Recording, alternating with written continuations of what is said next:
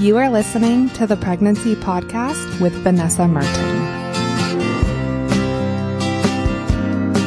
Hello. Thank you for tuning into the Pregnancy Podcast. You can see all of the resources and the transcript for today's episode at pregnancypodcast.com/birth changes. I wrestled with whether or not to release an episode this week. I know a lot of podcasters are pausing content out of respect for George Floyd and everyone else who has empowered the Black Lives Matter movement. This episode was recorded prior to a lot of these events going on, so we don't address it in the episode. In a lot of ways, I don't feel right weighing in on any of this because I am obviously a beneficiary of white privilege, but morally, I also cannot just say nothing. I do want to say Black Lives Matter, and my heart goes out to everyone who's finding ways to support the Black Lives Matter movement. Pregnancy can be a stressful time in your life. And then on top of growing a human, we are in the middle of a pandemic. People are marching in the streets in cities all over the world. It's a lot. But you can't pause your pregnancy, and I want to continue to support you with knowledge and evidence to empower you to feel confident about your pregnancy and birth, especially at a time when things are changing so much. So that's why I am releasing this episode this week. By all means, if you feel like your energy is better spent focusing on more important things, you don't have to listen to this now. This episode will be waiting here for you. I'm sending you positive thoughts. And again, thank you to everyone who is finding ways to support Black lives and help to make real change a reality. In this episode, I'm talking with a doula who is so knowledgeable about all of the things that are going on in hospitals and birth centers and even with home birth midwives as a result of COVID-19. Now, I know that a lot of us would just like things to go back to normal, but I think that a lot of the changes that we're seeing in policies and practices are going to be here for at least the foreseeable future. And I hope you enjoy my chat with Heather. I also want to thank the sponsors who help make this podcast possible. I want to thank Blue Blocks for their support. Blue Blocks makes blue light blocking glasses, and you can save 15% off with the promo code pregnancy. I did an episode a while back on blue light and how that can affect your pregnancy and fertility. We are constantly exposed to blue light. And there's a lot of things that you could do to reduce the amount of blue light that you're exposed to, especially after the sun goes down. But the easiest way to do that is to put on blue light blocking glasses. And I love Blue Blocks because they block out 100% of the blue and green light in a specific range of 400 to 550 nanometers. And a lot of other blue light blocking glasses do not do this. You know that sleep is so essential during your pregnancy, and your sleep also drives your circadian rhythms and your hormones, and blue light exposure can affect really important hormones for pregnancy like estrogen, progesterone, prolactin. Blue light can even affect testosterone in men, which can affect sperm quality and quantity. The Blue Blocks glasses look really good. They're very comfortable, and just wearing these for a few hours before you go to bed is going to help improve your sleep and optimize your hormone production for all of those essential hormones for your health and your baby's health. You can save 15% off your Blue Blocks glasses with the promo code pregnancy. And to check those out, you want to go to pregnancypodcast.com/glasses. Right now, you can also save 20% off the Zoller Prenatal Plus DHA. The current promo code for that vitamin can always be found at pregnancypodcast.com/vitamin. Today on the podcast, I have Heather Delaney, who's a doula based out of Maryland. And Heather, thank you so much for joining me on the podcast. My pleasure, Vanessa. I'm really excited. This is something that I've always wanted to do. And, I love to talk about birth and the current situation. So thanks for having me on. Yeah, well, I've talked to several different professionals and, I'm pretty much behind a computer and reading a lot of research and news. So it's great to talk to somebody who's more in the trenches and seeing changes going on with home birth and hospital birth. Do you want to fill us in on any of your background and kind of your experience as being a doula? Sure. So I was kind of a newcomer to the doula profession about 8 years ago. This is not my first career. I, like many labor and postpartum doulas, found the birth world after experiencing pregnancy and giving birth to my first son, Nathan, whom I had. And we just celebrated his 8th birthday. So that kind of led me into examining some options for support for myself, and then expanding that into a bigger community that I wasn't aware was out there and around me for advocacy and support and options, and really providing evidence-based care to families.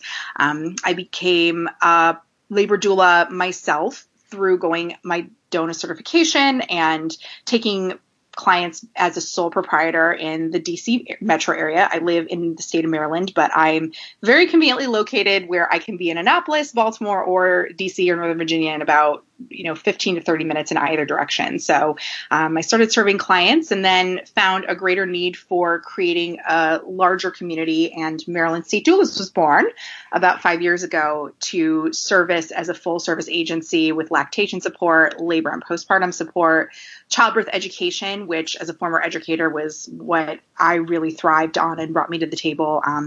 And so, we've been operating and serving lots of families in the area from birth to through their babies and beyond, and have continued to do so as the climate has changed recently, as we're all experiencing it full front. So there's been a lot of little nuances of that type of support, and also seeing what families who are expecting are experiencing. And it's been a very unique experience to go through it, for sure.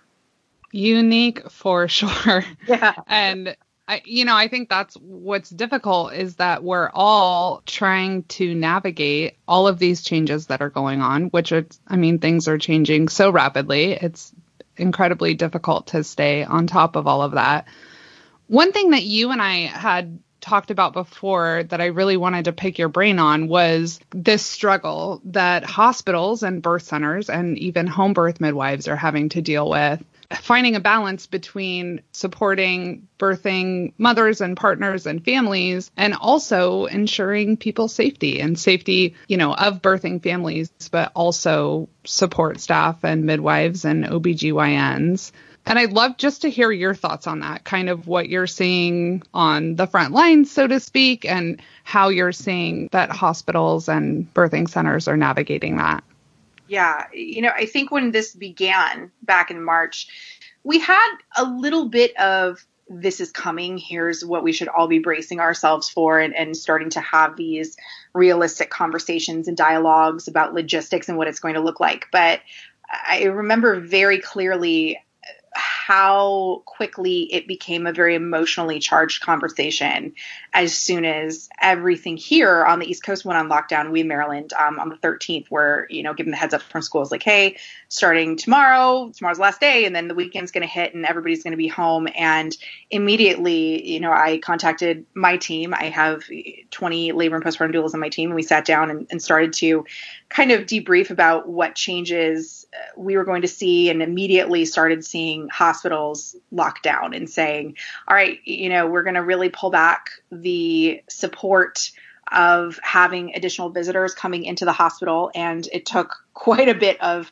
kind of conversation back and forth to clarify that they also meant doulas, that we really needed to be cognizant of the fact that as much as we do know about COVID-19 and the transfer and the spread, especially when people are coming in labor and maybe asymptomatic, this was before, obviously, we had widespread testing. So that was even a bigger shot in the dark. How can we, maintain a safe environment? And I think what was difficult for many, including, as you can imagine, a lot of panicked moms that called me saying, we were not anticipating this. What is this going to look like? We were really hoping that we were going to be able to have support there. Is my husband still going to be able to come? Can my wife still come? We're looking at New York, and New York isn't even letting them in. What do we do? How do we, can navigate the situation? How we were all able to take those emotions and put them aside and really talk about the safety aspects of supporting the people that I also care deeply about, which are the nurses who I work alongside every time at a birth and see regularly and know by on a first name basis, some of whom I know, on social media outside of, working next to them in tandem in hospitals, and the care providers that, that's their work environment. They don't have a choice about who's coming in and whether they're positive or negative. And luckily we have rapid testing here now so that everybody is getting swabbed prior to coming in labor, but, really making sure that it was a safe place to be and what decision making needed to go into place of protocol during birth, that sometimes we would talk to families about their options in terms of things like monitoring or whether or not they wanted to have pain medication preferences like an epidural and what changes were going to happen if there was no longer a safe environment for being intubated during birth. So in an emergency situation, obviously, in a cesarean. So we really had to take a step back and consider, where is the even ground? Where can we provide support and continue to help families when we can't physically be there because it's not the safest for us to be continuing to have different contacts within different hospitals. And, I know you and I were talking about this, Vanessa. I don't necessarily know that there's a right answer, especially now that we've gotten on the other side of Memorial Day and things are starting to relax a little bit in terms of lots of states heading into phase one. Over here on the East Coast, almost every single hospital that has decided to keep that protocol nice and small in terms of visitor status is staying that way. They're not really opening back up. And, that kind of led to another emotional discussion. But kind of my preference and standpoint is, we still have so many questions and it's still a situation where we need to keep everybody safe. And if we're continuing to spread contact, myself in question, if I have two clients at two different hospitals and I'm going to support a family, and then 4 days later, one of my other clients goes into labor at a completely different hospital, I'm taking the environment of one hospital, every single railing I touch, every person I interact with, and I'm taking that to the climate and environment of the other hospital. And ethically, to me, that's just not a chance that any of us should be taking. And luckily, we have other support ways and mechanisms and technology that we've been using to make that bridge and during this, really unique situation until it feels safe again to do so, keeping everybody able to perform their jobs and do it to the best of their ability. Yeah, well, and that's the hardest thing is I still think that there is just so much that we don't know. There's so much we don't know. And hospitals, it seemed like a lot of hospitals kind of had this knee-jerk reaction in the beginning. There was kind of some panic going on, about how do we keep everybody safe. There was concern about hospitals getting overwhelmed. And I'd like to think that they're going to relax some of those policies. Obviously, we saw in New York, they were saying partners couldn't be present, and that got a lot of backlash pretty quickly, which I think is good. I think that birthing mothers should not be doing this alone. I think they should have a support person there. I'm not sure that I expect hospitals to just, even when we see phase 2, 3, whatever it is in these different states roll out, if they're just going to roll back to business as usual prior to COVID-19. Yeah, I've definitely started to think about what that is going to look like myself for our practice and for our families, because now that we have newly pregnant mothers that are contacting us as we head into the back end of the year, that's the big question is, I really want to have my family there. I really want my sister to be available and there at my labor. I would really love to have my doula in person in the hospital or in the birth center at my home birth. Do you think that this situation is going to be the same in December? And, I don't know, but I honestly, from my conversations with care providers and hospital staff here, I do not see visitor policies changing, at least for 2020, and being reexamined heading into 2021. And I had a conversation with a client today, and it brought up definitely some opportunities for, thinking about our visitor policy and maybe even reexamining it as a whole, because one of the things she was really concerned about was, what is it going to look like to the climate of my labor if I am inviting a ton of people there in December and they can come and they need updates and someone needs to communicate with them about how I'm progressing if I don't want them in the room the whole time, or I feel uncomfortable asking them to step out. And I said, well, here's the thing. You have this incredible opportunity that's been handed to you that if hospital policy is saying it's just you and your partner, then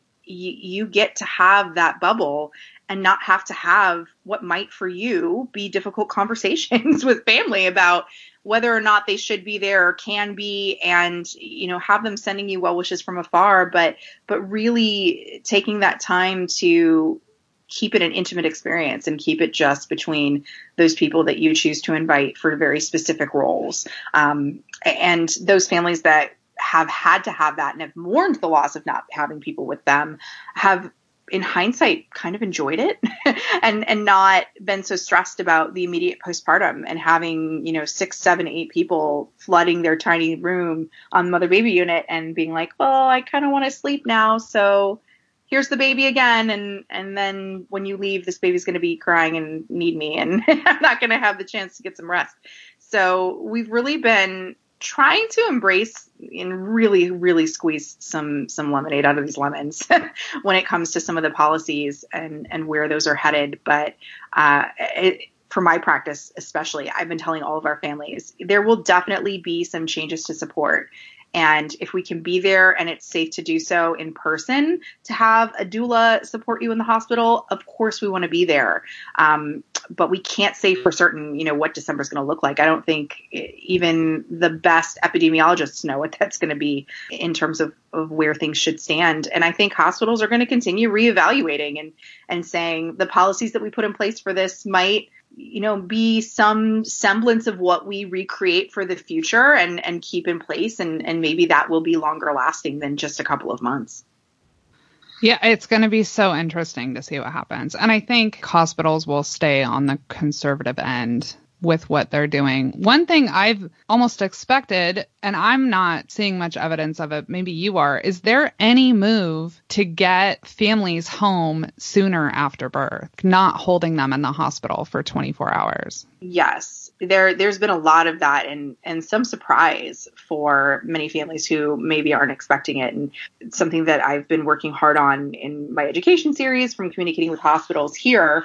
And I always encourage families to do when they're exploring having their baby in this time of COVID is communicating what their preference is for their postpartum stay, because we've seen everything in terms of families in vaginal birth being kept for one overnight and sent home. We've seen some hospitals say, we would like to send you home after one night, but because your insurance covers a second, you have the option to stay unless we're totally full. So I've seen an instance of either of that, a family that wanted to stay and were told they couldn't because they needed the room, and a family that was told that if they wanted to stay because they wanted a little bit more assistance, a little bit more time to recover and get a handle on breastfeeding, see the lactation consultant in the hospital one more time, that they were able to stay. And then we've seen, just the same, some hospitals that are keeping things normal, and cesarean especially. One of the things that I've been a little concerned about is the rapid discharge for some of our cesarean patients, that usually it's 3 to 5 days dependent on blood pressure regulation, how wound is healing, how able to get up and about mom is after delivery. And now what we're seeing is that those birthing persons are being sent home after 2 nights. And sometimes it takes much longer just for getting the hang of breastfeeding, making sure that breathing is under control, that blood pressure is stabilized. And I've had 2 instances where I've had in our practice, whether it was a doula client of mine personally or one of our other doulas clients within the practice, a person having to go back to the hospital and be readmitted because they were just sent home too soon after a cesarean. And once they got home, they were feeling fine and then started to experience some of the postpartum warning signs that we keep an eye on in terms of dizziness, pain and swelling in legs, feeling like there were unregulated blood pressure issues. And so on the postpartum end is really where I am upping our support to make sure that we're connecting with families and having those conversations, because especially for first-time families, going home and not really understanding what to expect. If they're going home a little bit sooner and discharge is happening much more rapidly, with intent, I think the intent behind it is right. Let's get families out of the hospital and minimize their exposure to anything that could be around. But unfortunately, the follow-up checking in, especially when it comes to how are you in terms of the way that you're feeling? Do we need to check your blood pressure? Everybody doesn't have a blood pressure cuff at home. I've had a very big care practice here has been telling their pregnant families to gain a blood pressure cuff and a scale for their baby, and to kind of put the responsibility on them at home to be doing a lot of those regulations and checks. And I feel like that's just one more weight to put on an already newly kind of postpartum family who's experiencing that, new frame of life for the very first time. And now we're asking them to do all of these things and look for warning signs on their own. It definitely adds to the stress and the chaos of the situation. Right. Plus they're doing it without a lot of other support, where normally you're going to have family and friends coming by and bringing you meals and wanting to come hold the baby. And if you're not having visitors or people, are being cautious about coming to see you, I can imagine that definitely puts a lot more pressure on you to just be taking care of everything on your own. I want to talk about more specifically exactly how your practice is dealing with supporting clients virtually. It sounds like this is a perfect example of where having a doula is going to give you kind of a lifeline for more support postpartum. Can you talk a little bit about how you guys are navigating all of this and how the virtual support model is working for you? Absolutely. So we were a little spoiled in that I had already experienced virtual support prior to having to make the jump to that platform. So when we were starting to look at options and examining what we were going to do for all of the clients we already had that were, sometimes imminently, we had a mom who was going to deliver the very next day and, needing to put things into place for her as she was starting to look at what her support system was looking like. We needed to make sure that we were going to safely be able to assist them in home if necessary. And I would say now that we've, had 2.5 months of virtually supporting clients through labor and through postpartum, a majority of our families have asked us to come support them if they're not being induced safely at home. And that in and of itself had a lot of, moving parts that needed to happen, because each individual labor doula has their own comfort level with how many clients they can commit to being with for a certain period of time and not feel like they aren't providing the best support that they can to each family. It's a very physically and sometimes, emotionally intense position to be in when you're supporting one family after another. And so some of our doulas had a very full calendar, and some, tend to keep their calendar a little lighter. And normally that wouldn't be an issue.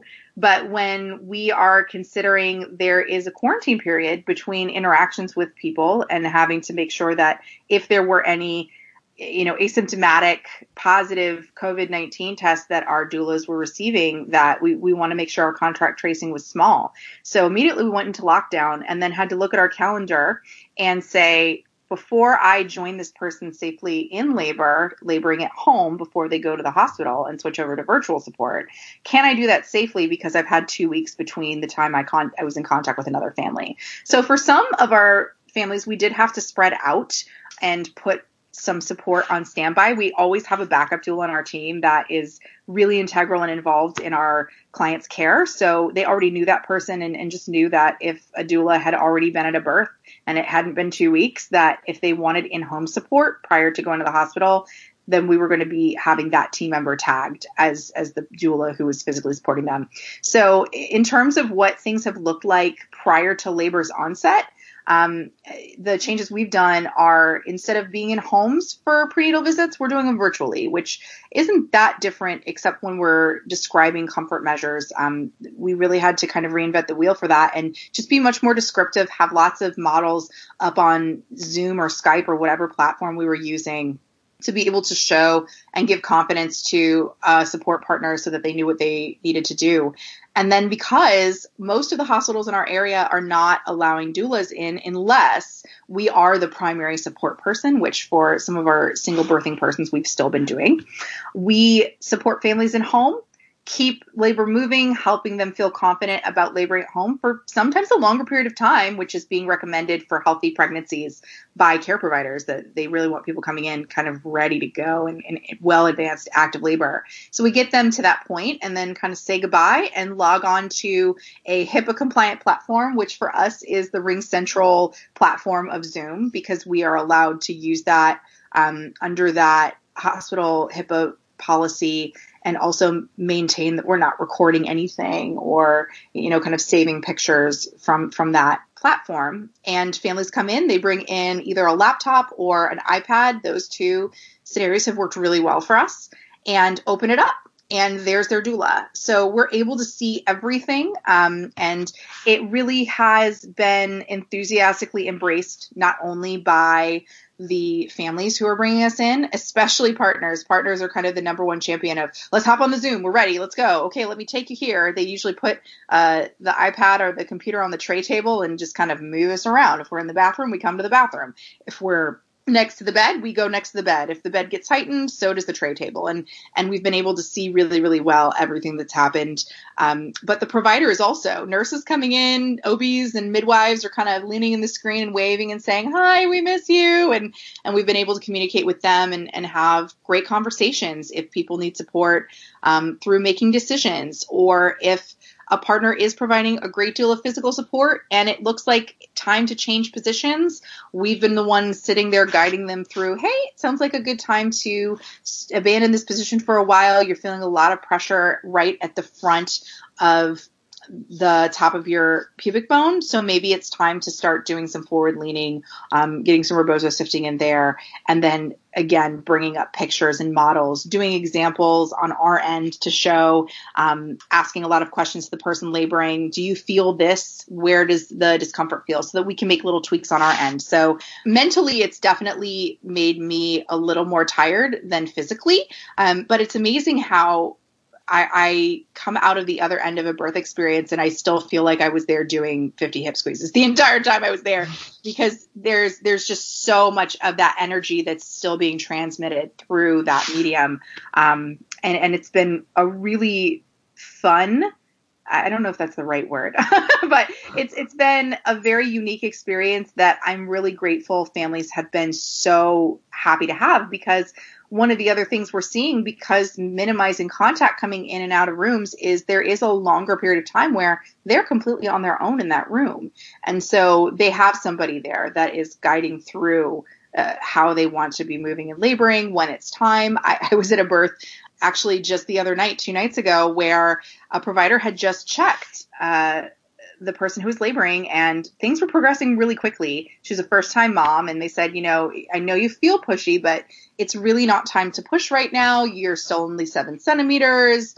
I really want you to just labor and call us back in an hour or so. And I was watching her, and I was seeing how she was laboring, and I could hear at the peak of a contraction, she was starting to get a little grunty. And she had progressed very rapidly all day long. And I said, you know what? I think you sound like you are starting to push. And she's like, all I feel like is I have to poop. And it's constant. It has not stopped. I feel like I'm just going to have this baby. And her partner was a little frazzled because he said, but they said, call us back in an hour. We don't know what to do. What should we do? And I said, go call your nurse. Call your nurse and tell her that, you and your instincts and how she's feeling needs to be seen by somebody. And so, he went and he called the nurse, and the nurse came in and she said, well, you can't push right now. You just feel this way because, sometimes that descent of that baby makes a lot of pressure. When you feel it constantly, call us back. And she's left again. And sure enough, the next contraction happened. And I could tell that things were really going forward. So I told her partner, I said, you go in the hallway and you get that nurse and that doctor and you come right back in and tell them they need to come in now. And sure enough, they came in and that baby was born 10 seconds later. Wow. So, it was definitely, they felt validated because I think they were really lost. They felt like, we were just told that there's no way I'm going to have a baby in 10 minutes. The resident told me there's no way that I could possibly have a baby. I was just 7 centimeters. And so sometimes just having someone alongside them to validate, the way you're feeling is absolutely valid and correct. You should insist that, somebody see you. And sure enough, bless her heart, the resident turned to me and was like, thank you for being here because we would have missed that. And I'm like, yep. It's birth is unexpected and there's definitely twists and turns, but having a lot of downtime when families are trying to navigate that and don't know what to look for, or, think that maybe they're misunderstanding their own instincts, there needs to be validation for that. And it has been great to see that through video, we've been able to provide that type of support to families so that they can still experience, having space and safety and information and validation that, this is painful. Here's your options. Here's what we can do. Let's keep working the problem and find a solution so that you have one less thing to worry about with all of these other layer cakes of COVID-19 specific things that are now on their plate when they're starting to navigate that. Yeah. And I think a lot of people maybe underestimate it can be very challenging to advocate for yourself, yes, especially in a hospital setting. It's easy to think, oh, well, when I go into labor, I'm going to, ask for this and I'm going to do that and I'm going to stand up for what I want. And then getting in there, it's hard. It's hard when you have people telling you, how you should be feeling and dismissing what you're telling them. And so that's awesome that you can be there virtually just to be supportive and give them that nudge to feel like they can stand up for themselves and advocate to whether it's to get a nurse back in or what. Thanks. Yeah. It's definitely been something that I think, honestly, we will probably continue even after this is done because it's a completely different facet of care. And one of the really beautiful things that I've seen throughout this entire experience is watching partners really step up and do some incredible things that they may not have been as comfortable to do because they did have support and support for them as well. And so in a postpartum debrief with that same family, I talked to them this morning and her partner told me there was no way that I would have felt comfortable doing some of the physical aspects of this labor and also running out in that hallway and being like, get in here, we're having a baby, if I didn't have somebody telling me it was okay to do that. So, the partners that are helping people birth during COVID-19 are incredible. And it has been so cool to see. And, I think that virtual support definitely was something people were tentative to see how it was going to work. They were grateful they were still going to have support, but they weren't quite sure how it was going to translate. And so now, watching that unfold and seeing the success in it and also giving that space to providers too, that a lot of times when these things are happening, it's because they're trying to keep themselves safe. And I can only imagine how they must be feeling with all of these protocol changes, the constant anxiety of coming into a hospital and getting infected every day, dealing with an influx of patients, the tension and the emotions are so high every day, all the time. And this is allowing them to have some support too, so that they can continue to do the best job they know how with all of these obstacles in their way too. And a lot of times we're seeing those, translate into decisions or even sometimes flat affect. I constantly talk to pregnant persons on the phone who are saying, I really thought I'd get more compassion from these questions in my provider checks. And I'm like, they're just tired. They're tired and they're stressed. And sometimes they don't have the answer for you and they feel terrible that they don't, because that's a provider's usually a big part of their job. And what brought them to this profession is to have that answer. And they just don't right now. And it's hard for them to be able to say confidently, yes, absolutely. Here's what you can anticipate. And they're in their head. And so I think there's a lot less warm fuzzies to go around. And so we're really trying to step up and provide those and still be excited about virtual baby showers and, make sure that people are still excited about the fun parts of pregnancy when everything else feels kind of like we're setting it on fire. Yeah, I'm so glad to hear just about all the good experiences that you guys are having doing virtual support. And like you mentioned earlier, we are trying to get some lemonade out of these lemons that we're being given right now, and just trying to navigate this changing environment as best as we can. I know you mentioned you've got nurses or care providers coming into rooms less often. Can you talk a little more about what you're seeing in terms of continuous electronic fetal monitoring, or what policies you're seeing about wearing masks in labor and some of those other changes? Absolutely. I think one of the things that I've been recommending to anyone who is giving birth in the next, if you find out you're pregnant today, if you're birthing in 2020, beginning of 2021, good questions to bring up to your team are, how are the preferences that you normally would put in place for things like electronic fetal monitoring going to be changed? What is going to happen when you're coming into the hospital? Simply coming in and checking into triage is totally different now, because now at the door, when families are arriving, they are, for the most part, having temperature checks for both the partner and the person in labor. And then the person in labor is receiving a COVID swab, the nasal swab, to be able to have that rapid test sent off and make sure that by the time they deliver their baby, they can be treated as negative and not asymptomatic. So those were a couple of anxieties that some of our, laboring families have expressed nervousness about the nasal swab or getting in, and it's taking a little bit longer to get into triage and checked into a room. And a partner has to wear a mask as long as someone is coming in and out of the room. In the beginning of, masks being distributed, which is pretty much only a month old at this point, a lot of people who were going to be birthing were panicked, going, I'm not going to wear a mask when I'm pushing. That just sounds terrible. I'm going to be really hot and sweaty and uncomfortable. I'm worried I'm going to hyperventilate. All valid. Those are all valid things.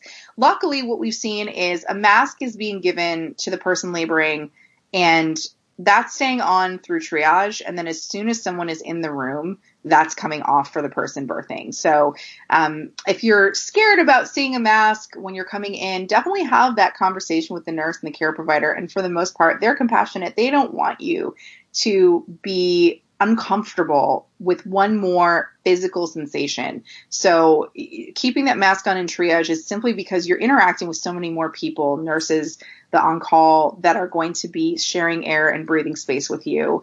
And, kind of navigating and making a plan for when you're coming into the hospital can also help you to cope with that period of time having a mask on. So you're not coming in ready to have a baby feeling like that's going to be, just completely unimaginable for you at that moment. But partners usually are wearing masks when nurses are coming in. So what that's usually looked like is partner wears a mask when the nurse is in there. As soon as the nurse leaves, partner can take the mask back off. I've had some partners that just brought a cloth mask, and hospitals are okay with those being used. And I have been recommending to birthing people to bring cloth masks because they're more comfortable for the postpartum end, because on mother baby, same thing. When you have your care providers coming in and out to check baby, nurses coming in and out, you're still going to have to wear a mask during those periods of time, and that'll make it more comfortable for you. But the big piece that a lot of people are putting on plans, and normally do put on plans for normally progressing labor, is to be able to use intermittent monitoring and not have to be connected to the monitors the entire time. If they get a reassuring heart rate monitor reading on baby, a good strip for 20 minutes, being able to take the monitors off and move around freely. Since there has been concern about, staffing, all hospitals are short-staffed on their nurses right now, making sure that baby is being traced and contractions and heart rate are continue to be charted. Many hospitals are asking people coming in labor to be continuously monitored, even when there's no evidence that they need to be on a monitor continuously. And so a couple ways to get around that are to talk with your care team about whether or not they have wireless or Monica monitors. Some hospitals are lucky and they have many and are able to get those on and use them. Sometimes that's not an option. And if it's not an option, how can we keep monitors on you and still have you moving around freely and able to get comfortable in labor, getting in and out of the shower without having to be unplugged constantly, or, come to some compromise, like putting a shower into your plan after doing 3 or 4 different position changes for about an hour and a half, and then getting in the shower for 40 minutes, having that interaction with the nurse, and then being hooked back up.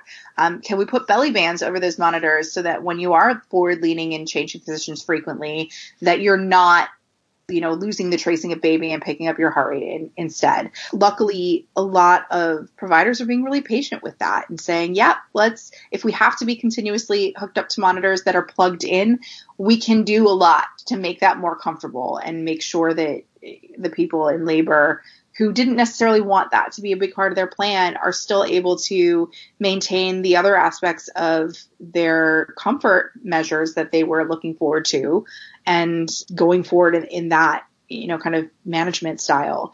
Some other things that we saw and are with some practices continuing to see is a recommendation that families receive an epidural if that's a part of their pain management preference, particularly early on in their labor.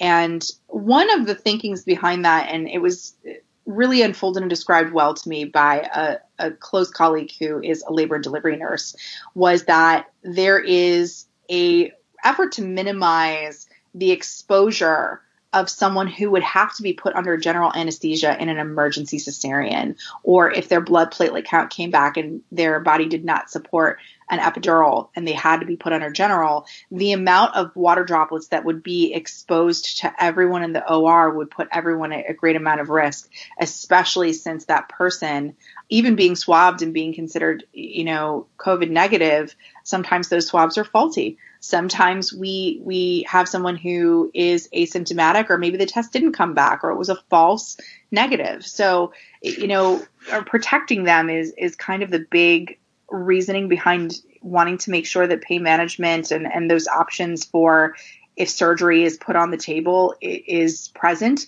But if someone doesn't want an epidural, that is definitely something that would make for a big conversation with the care provider to make sure that those plans are known. And I have yet to see a care provider force that on someone, saying, no, we really want everyone to receive an epidural so that, that's in place and we know that that's ready to go in case of emergency surgery. Even with some of our VBAC clients who, may have been on the fence about that. And so the ball has still been in their court. But I've definitely heard stories from other places around the country, from other doula colleagues, other nursing friends, where some practices have decided that's the safest for their team is to maintain that pain management scale with an epidural for everyone that's birthing, unless they come in and they're, a stop and drop. They're ready to have a baby the second that they get there. And it's something that families should have continuous voice for, that if that is not a plan of yours and you do not want that to be a part of your plan, examine those options, discuss with your care team why it's important for you to not have that epidural unless you request it, and continue to have that option available for that support. Those are kind of the big three that we've been seeing: the mask wearing, the administration policies with monitoring coming in and being continuously monitored, and then epidural usage. And then overall, just seeing care providers less, seeing doctors and nurses coming in far less frequently than usual, and having to, definitely navigate that situation and see kind of where the physical support is coming into play with those interactions with those people. Well, and I think so much of this comes down to you have to have communication with your doctor or midwife way before you go into labor, right? These are not conversations that you want to have in the hospital when you're in labor. You want to have good communication with your doctor or midwife about how these policies are going to affect you, which I imagine can be terribly challenging when these policies are changing all the time. Yeah. And if you're due in a week or two, definitely you want to be having these conversations with your doctor or midwife. If you just found out you're pregnant, we don't know what these policies are going to be like by the time your baby's going to be arriving. Yeah. What are you recommending as far as any specific like good talking points or questions that people should be asking their doctor or midwife, within a few weeks when they're expecting their baby? Yeah, that's definitely a great thing to bring up at any stage of the pregnancy. And, maintaining that relationship of communication with the care provider is forefront. I have always been a huge proponent of that, and writing down questions and having a place to discuss that, whether you have a labor doula that can help give you a couple heads up on tests and procedures, whether you don't and you want to keep, kind of informed of what things are changing. A great question to kind of offshoot at any stage of pregnancy is, currently, what are your office's practices surrounding comfort and support in labor? Can I move? Where are you anticipating families wanting to deliver? Some offices are asking families to, allow there to be time to set up a table and put on the traditional mask and gown for the care provider to, not be exposed to anything. And some are like, I'll catch your baby wherever, kind of maintaining how that practice is marrying their normal philosophy of care to COVID is going to give a very clear picture about how things may unfold in labor. Asking about, current hospital practices and how, they're finding those are being navigated by their team, and whether they're big proponents of, using masks in labor for partners and family, how they feel about people having to be continuously monitored, when they want you to come into the hospital. If you're a healthy pregnancy and labor seems to be progressing normally on its own, do they want you to stay home for a longer period of time? We've had a lot of care practitioners, recommending that to families, saying, if your goal is not to be monitored and to freely move, and you have a labor doula and you would like to have an unmedicated labor, you don't have any pre-existing conditions, and we've been monitoring baby and your well visits and everything's been great, stay home until you're ready to come in and have a baby. A lot of our OBs and midwives have been saying that to families, and really encouraging them to be in an environment that helps them labor and feels more conducive. So that's definitely a huge question to ask. What are you going to want me to do if that happens? What would be your recommendations for induction? Are you doing more inductions because you are concerned about beds and you're concerned about staffing? Are you giving more flex if it's a medication? An induction, not a medication. We use medications for induction. If you are having me come in for an induction and maybe it's not medically necessary yet, and we can still do some tests of fetal well-being to maintain that it's okay to continue being pregnant, is there room to flex on induction? Big questions for VBAC candidates is, when do you expect me to have to go into labor? What are those policies going to do to impact my goal of achieving a successful vaginal birth after cesarean? So really getting a temperature on your provider is a good place to shoot off from. And it can bring up some uncomfortable conversations. I would say, and I am a person who is a huge fan and supporter of care providers. I have enjoyed having great relationships with them over the years. I know all of the stress they're under. I empathize with the situation they're in. However, what I've been telling families is, if you're having these conversations, regardless of when you're due, and those conversations are kind of being brushed to the side, or you're being told, well, when we get closer, we'll talk about it. Well, when we schedule induction, we'll talk about what we're going to do. That's probably a sign that you should insist upon having that conversation right now. Or if you're early enough in your pregnancy where you're starting to feel that maybe the decisions that might be made in those moments won't support the type of birth that you're looking to achieve, and your support network is, not necessarily going to be conducive to that, then you might want to consider changing practices.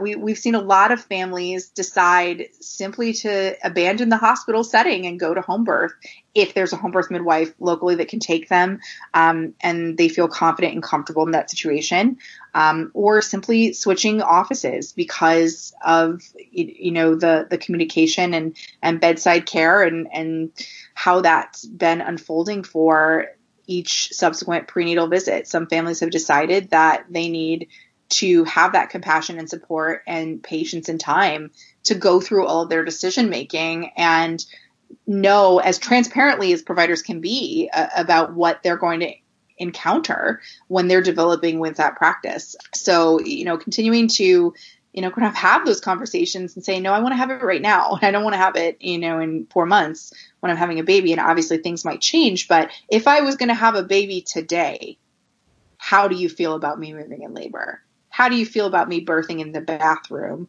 standing instead of prone with my legs in stirrups with a big drape underneath me and you with your hazmat suit on, having to stop pushing so that you can get set up?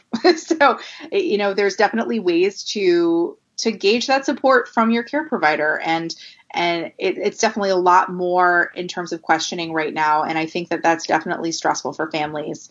So, finding a good support professional, finding somebody who has a good list of questions you can ask is a good offshoot point from any stage to really start to anticipate and paint a picture of what you might encounter when you're birthing. Those are all great things that you should be bringing up.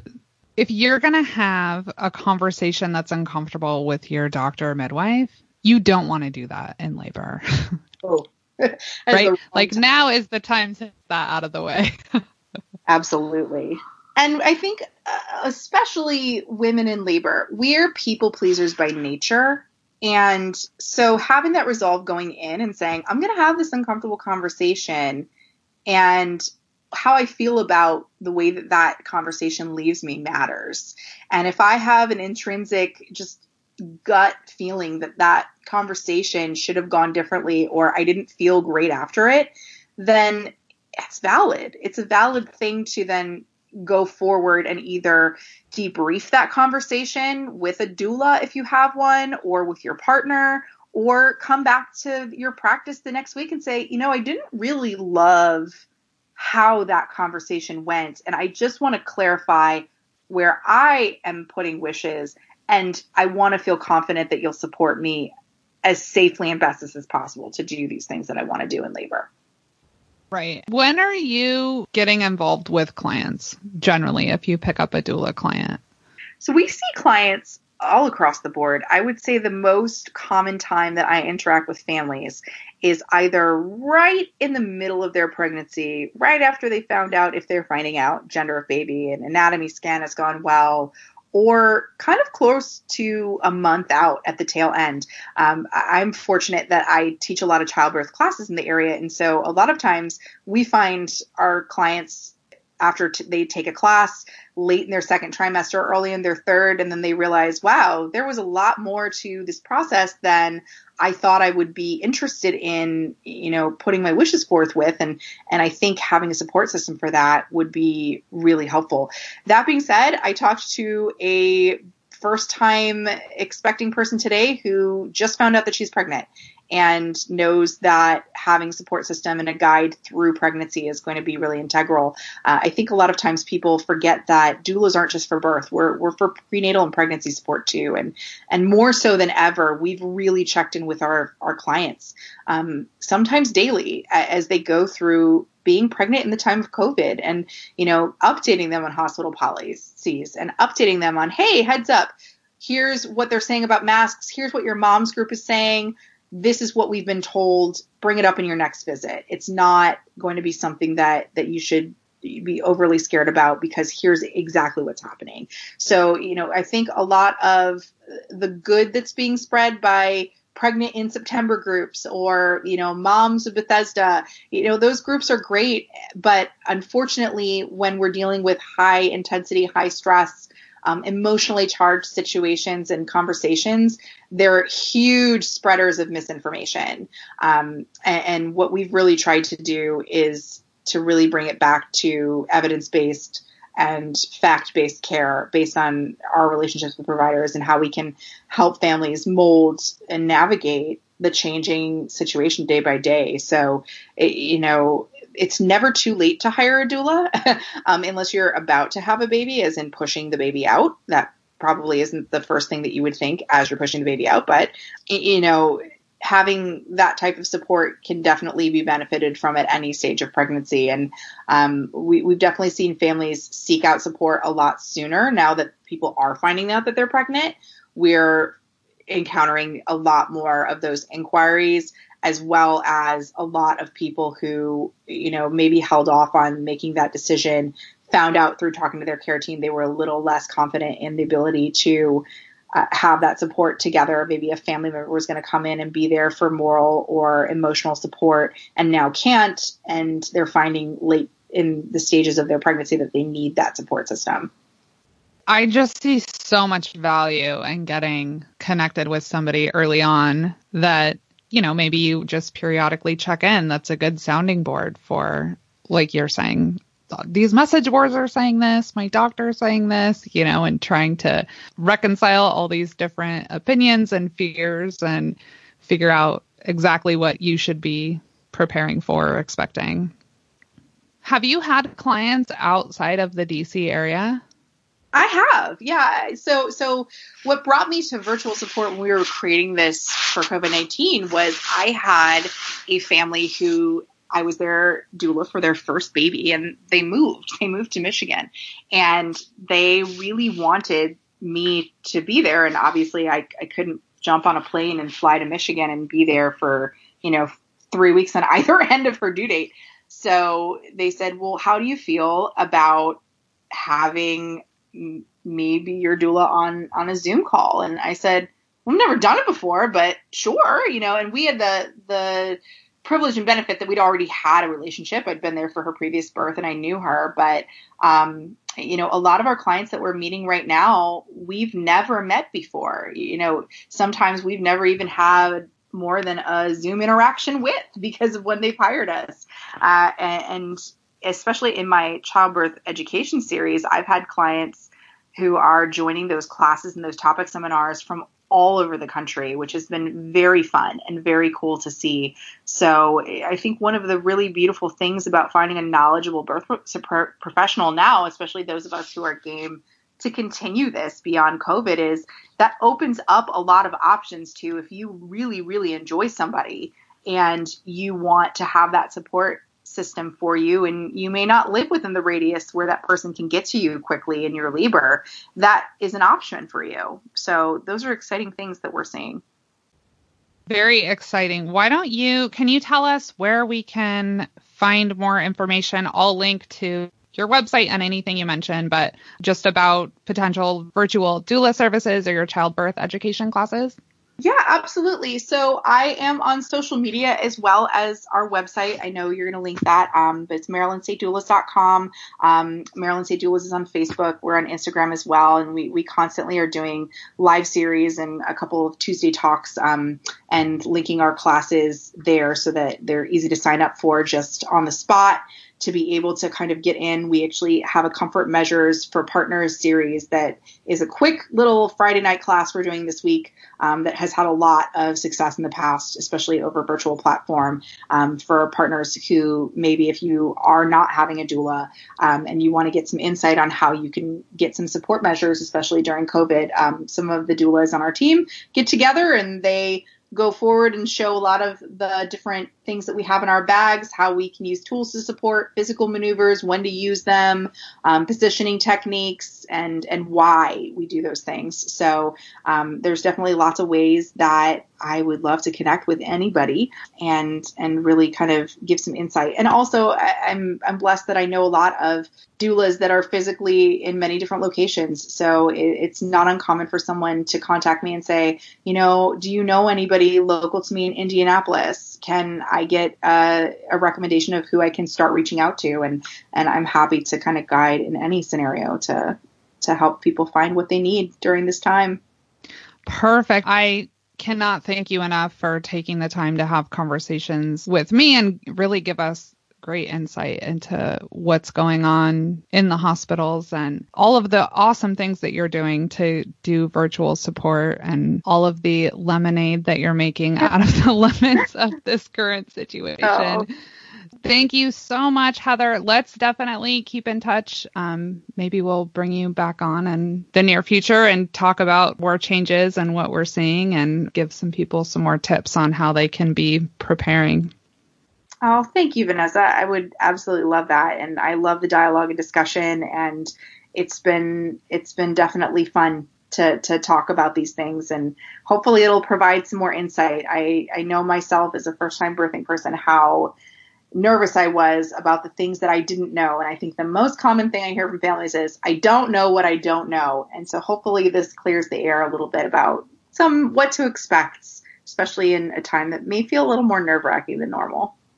Right. I think just having that heads up of, hey, when you get to the hospital, they're going to test you and you're going to get your temperature taken and they may hand you a mask. And just knowing that that's coming, I think takes some of the anxiety out of it. Absolutely. Great. Well, thank you so much, Heather. I want to thank you for tuning into the Pregnancy Podcast today. I hope that you find this episode helpful. I know that I really enjoyed talking to Heather. I hope that you enjoyed hearing our conversation. As always, you can contact me, Vanessa, at pregnancypodcast.com. And you can read the full transcript and see all of the resources that we mention at pregnancypodcast.com/virtual doula. Birth changes. Thank you again to Blue Blocks for their support of this episode. You can save 15% off blue light blocking glasses with the promo code pregnancy. To check those out, you want to go to pregnancypodcast.com/glasses. Wearing these for just a few hours before bed is the easiest way that you can block out the blue light that can negatively affect your sleep, which just cascades into so many other areas of your health. Again, 15% off with the promo code pregnancy, and you can see those at pregnancypodcast.com/glasses.